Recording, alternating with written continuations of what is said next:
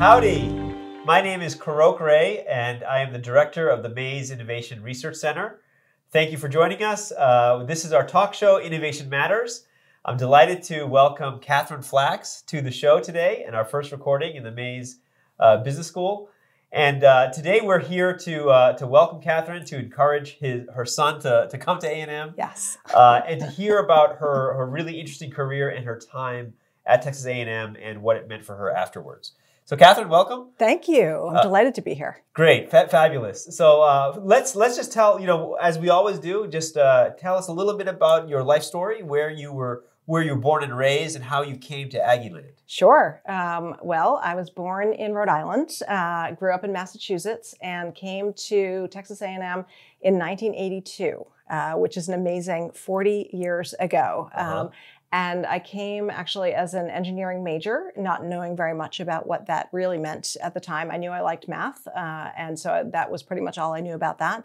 And when I got here, realized pretty quickly that that was probably not my future. So I switched over to economics and ended up working on Wall Street for probably about 30 years, which is really what I do now. Wow, great. Yeah. Where in Massachusetts did you grow up? Newton. Oh, great. Okay, great. I grew up in Andover, so I know. How did I not know that? Yeah, we didn't mention that. Yeah. Wow. Yeah, okay. That's right. Yeah. That's right. So, so economics, that's great. So, did you prefer micro, macroeconomics? You have yeah, definitely micro. Financial engineering was kind of really where I was so I minored in finance, did a lot of econometrics when I was here. And then I did go to grad school after A&M. A bit of that was just sort of not knowing exactly what I wanted to do. So I went to Brown, and again, still studied economics, but very much a financial engineering kind of focus. Okay, awesome. Now tell us about your time in Wall Street. I mean, I guess maybe unpack those 30 years for us. Sure. Well, most of it has been sales and trading focused. Worked at a couple of big firms like Morgan Stanley and JP Morgan. Commodities, sales and trading mostly. Later on, I ended up running commodities with foreign exchange and emerging market sales and trading. Love markets, really a lot of fun. But I think for me, commodities, and particularly the energy commodities, are really interesting. We use them every day. And so it's something you can talk to your grandmother about, whereas, interest rate derivatives, you can probably go a long time without talking to anybody about that. So That's right. So really have loved that. And then about 5 years ago, became very, very interested in the intersection of technology and markets. And it was a growing interest, but it became kind of acute. I sat on the board of a blockchain company and did a variety of other things. And I think that has really morphed into a lot of the work that I'm doing right now, which is more private equity and venture capital focused. Okay, great. So you sort of shifted into technology 5 years ago or so? Yeah, I will say, exactly. So I think having that financial engineering focus originally meant that I was always sort of dabbling in coding and things like that. And my focus, even though, at various points in time I had very client-facing roles, there was always a quantitative angle to that. I just feel like it's a good way to understand the world. So it was always sort of simmering in the background, but it definitely became more of a focus in the last 5 years. I'm still not a technologist, to be clear. That is definitely not what's going on. But I think it's just an important aspect of how these markets are developing. Now, tell me about your transition from Texas A&M to Wall Street. What was it like coming from sort of Aggieland, moving to New York City? Sure. I mean, you grew up in the East Coast anyway, so you sort of know a little bit about the culture. Sure. And I think the other thing for me, and different time, of course. So then there was no internet, and all the things that give us information today was not the way that we got information back in the day. And so I didn't really know anybody who had ever worked on Wall Street. It wasn't where my family had come from or anything like that. And so it was a very circuitous route to get there. I ended up, so as I said, went to grad school, did a couple other things before going to Wall Streat. I taught at University of Nebraska for a little while. I definitely knew that was not my future, not a teacher of anything.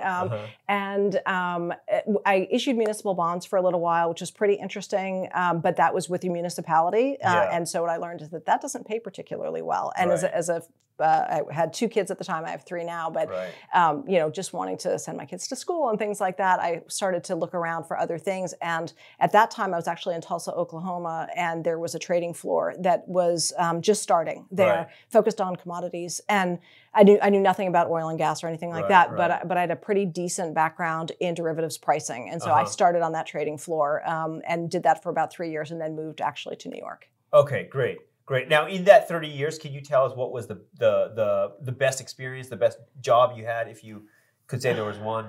Well, I have to, and this is just maybe a reflection also more of my personality than anything else, but what I'm doing right now, I would say, is what I'm enjoying the most. And so what I'm really focused on right now is I'm the president in a private equity firm focused on upstream oil and gas.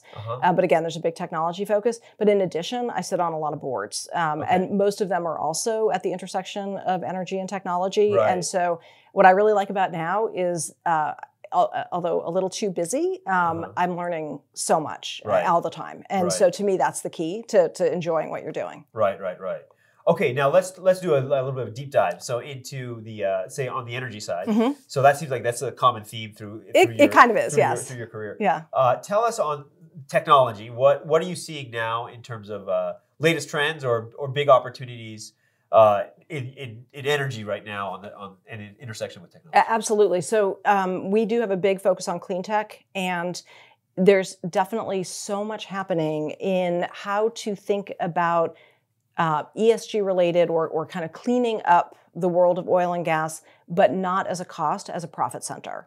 And so there really are ways, whether it's in more advanced and continuous methane detection, whether it's in, again, more advanced ways to do carbon sequestration, ways to do plugging and abandonment of wells that is much cheaper and much more sustainable in the long run, that are things that have historically been issues or problems for the industry, but now can really be leveraged to both do things just smarter, better, cheaper, but also potentially to make more money. Okay, great. Before early, we talked about a little bit about Bitcoin mining. Yes. Wanted to just bring everyone up to speed. So one of the things that the Mays Innovation Research Center does is we focus on several areas, and Bitcoin is one of them. We have several events all year round, panel discussions. We bring in experts. So Texas is actually a huge hub for Bitcoin. Totally. If not the hub, the worldwide hub. Right. After the China crackdowns, a lot of those miners have moved over to Texas. And absolutely. Now, not just Texas, actually College Station. Within half an hour to 45 minutes of College Station, right in Rockdale are some of the biggest Bitcoin miners. Well, the key for Bitcoin mining is inexpensive energy, right? I mean, that's the thing. And so when all of those miners left China, then what they were is on the search for cheapest energy possible. Right. And so we just did a project in South Dakota with some abandoned wells, gas wells, where essentially the developer of those wells had gone bankrupt, and so the gathering lines had never really been built. So the gas was stranded there. Yeah. The state of South Dakota was going to just have to plug the wells. Yeah. So we offered to do that for them, but to use the gas first. And so it was essentially an extremely inexpensive way to get access to gas and to mine lots of Bitcoin. So that's very, very cool. And so it's definitely part of our the work that we do as well. And it really that's the equation is where do you find the least expensive energy? That's right. Do you see that area growing over time? It's very interesting. So I think there's a number of competing factors, which means it's going to be interesting to see how it all shakes out. Yeah. So first of all, I think it's how do you find not just inexpensive energy, but inexpensive energy that you can somewhat rely on in terms of the stability of the flow of energy. And so I think in some haste, some of the Bitcoin miners that have gone up haven't necessarily been as, with a reliable source of energy. And I think, as you guys know, that there's the difficulty of mining Bitcoin ebbs and flows, and then the expense also, right? And so sometimes those things are moving in the same direction, sometimes they diverge. Right. And so as things become less attractive, then I think it slows things down in terms of are people really investing in this space. We're in one of those moments right now, but it's not going to last. It always reverts at some point. So I do think that the interest level continues to be very, very, very strong. And so I think people continue to look, for where do they find those inexpensive sources. And then, of course, we're coming up on the halving of the Bitcoin. So to see what's really going to happen at that point is something people are keeping their eye on a lot too. And to be clear, we're not in the business of really gambling on Bitcoin prices, so we do hedge our Bitcoin exposure. I see.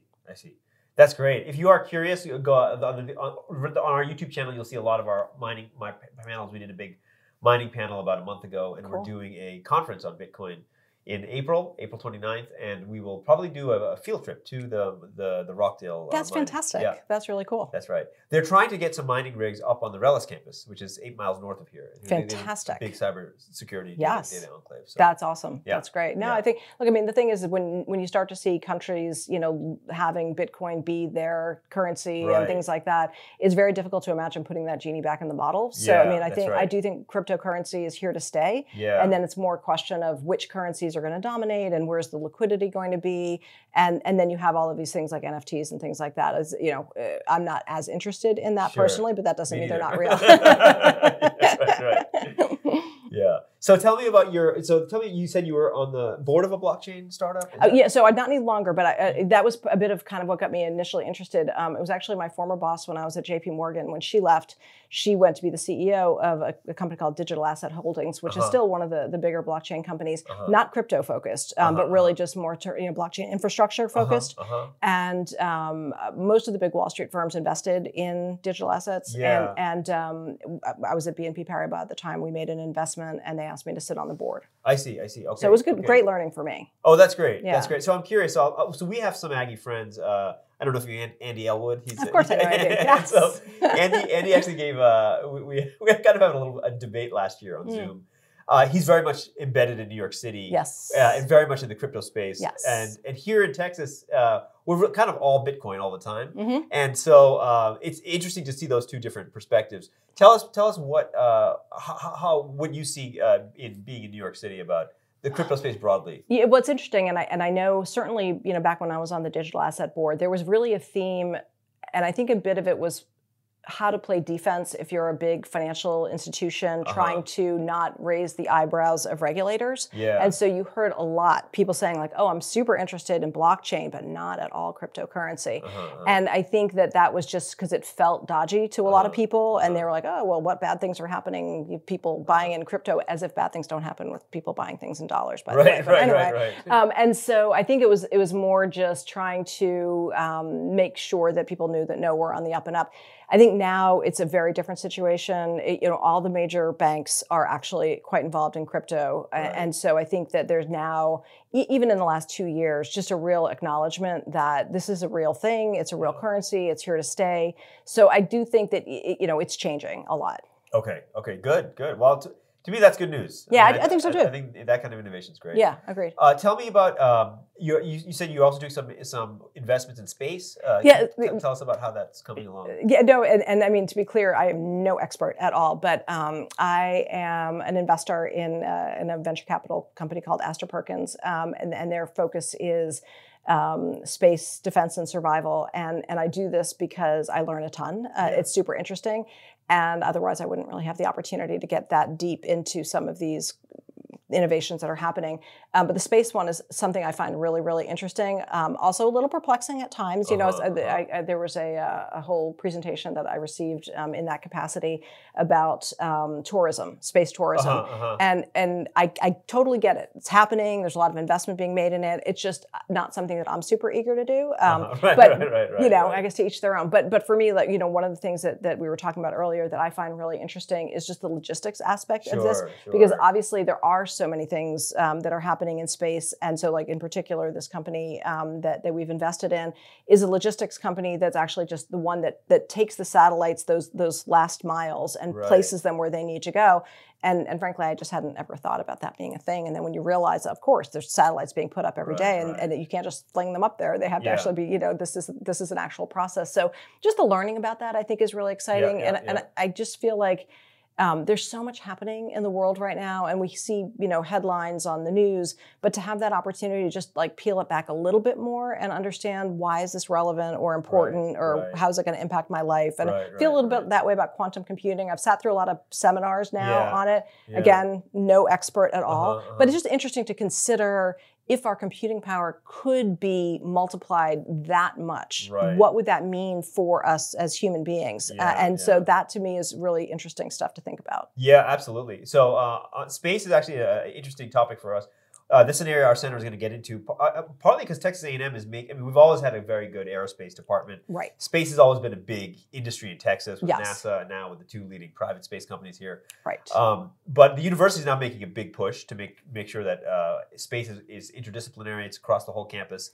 And a lot, really, exactly what you say. It's a whole there's a whole economy of what happens up in space and low Earth orbit and exactly. And I think to your point that this multidisciplinary way of thinking about this is super important, because I think people like me who maybe are like business focused think about things like space historically as either Star Trek or something that is just for deep scientists.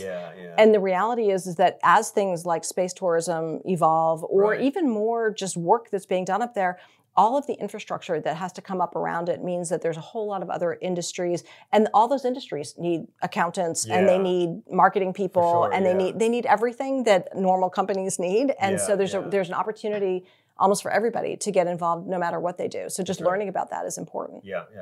Exactly right. And so I think over time we'll have more programming on space, and also the students here will have more space specific events. We're running a 3D printing design competition this year, where the students are going to design a structure that can be 3D printed on the moon. Amazing. Yeah. So cool. So there's a company in Austin founded by Aggies called Icon, and they built the world's largest 3D printer that prints houses.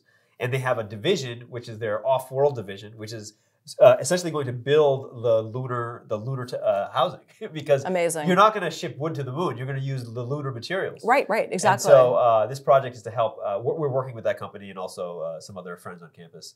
It's incredible. Yeah, it really is. Well, and the other thing too that I find really amazing is companies that I know, like Toyota, that everybody knows as a car company, they're investing a ton in terraforming planets. And the only reason I even know that word is because I'm a huge Star Trek nerd. But I thought that wasn't a thing until now. They're actually that's what they're doing. Yeah. And so it's kind of mind-boggling to think that this is becoming an actual reality. That's right. It's amazing how science fiction really has become reality. Well, I mean, if you really are into Star Trek, then you see, apart from the ability to beam people, pretty much everything else has been done. Right? It came everything. Out of everything. I mean, the whole video conferencing, the whole communicator thing, everything else is there. I mean, the 3D printing, really. I mean, all of it is there. Right. It's really incredible. We just need teleportation. That's it.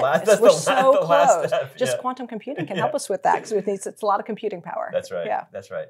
One thing we try to do on this talk show is our ultimate audience are students, and we want to expand the opportunities for our students and get them to open their minds and to do things that they never have dreamed before.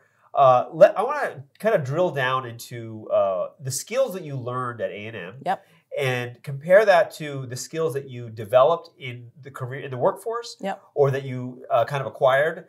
And how, just kind of tell us about those two. I mean, I know things have changed a lot since you graduated, but still, what advice would you give to the next generation for skills that that are not taught in class, that they could and should develop? Sure. I mean, I think for me, when I think back on my experience at A&M, one of the things that I really remember, particularly in my freshman year, was feeling very uncomfortable. I mean, I had grown up in Massachusetts. I had never stepped foot in Texas until literally my first day of class here. Yeah. I didn't really know much about A&M and its culture. I never knew anybody who had gone here, and I was in the Corps of Cadets, which I didn't know much about, but I just was like, oh, that looks like fun. I guess I'll do that.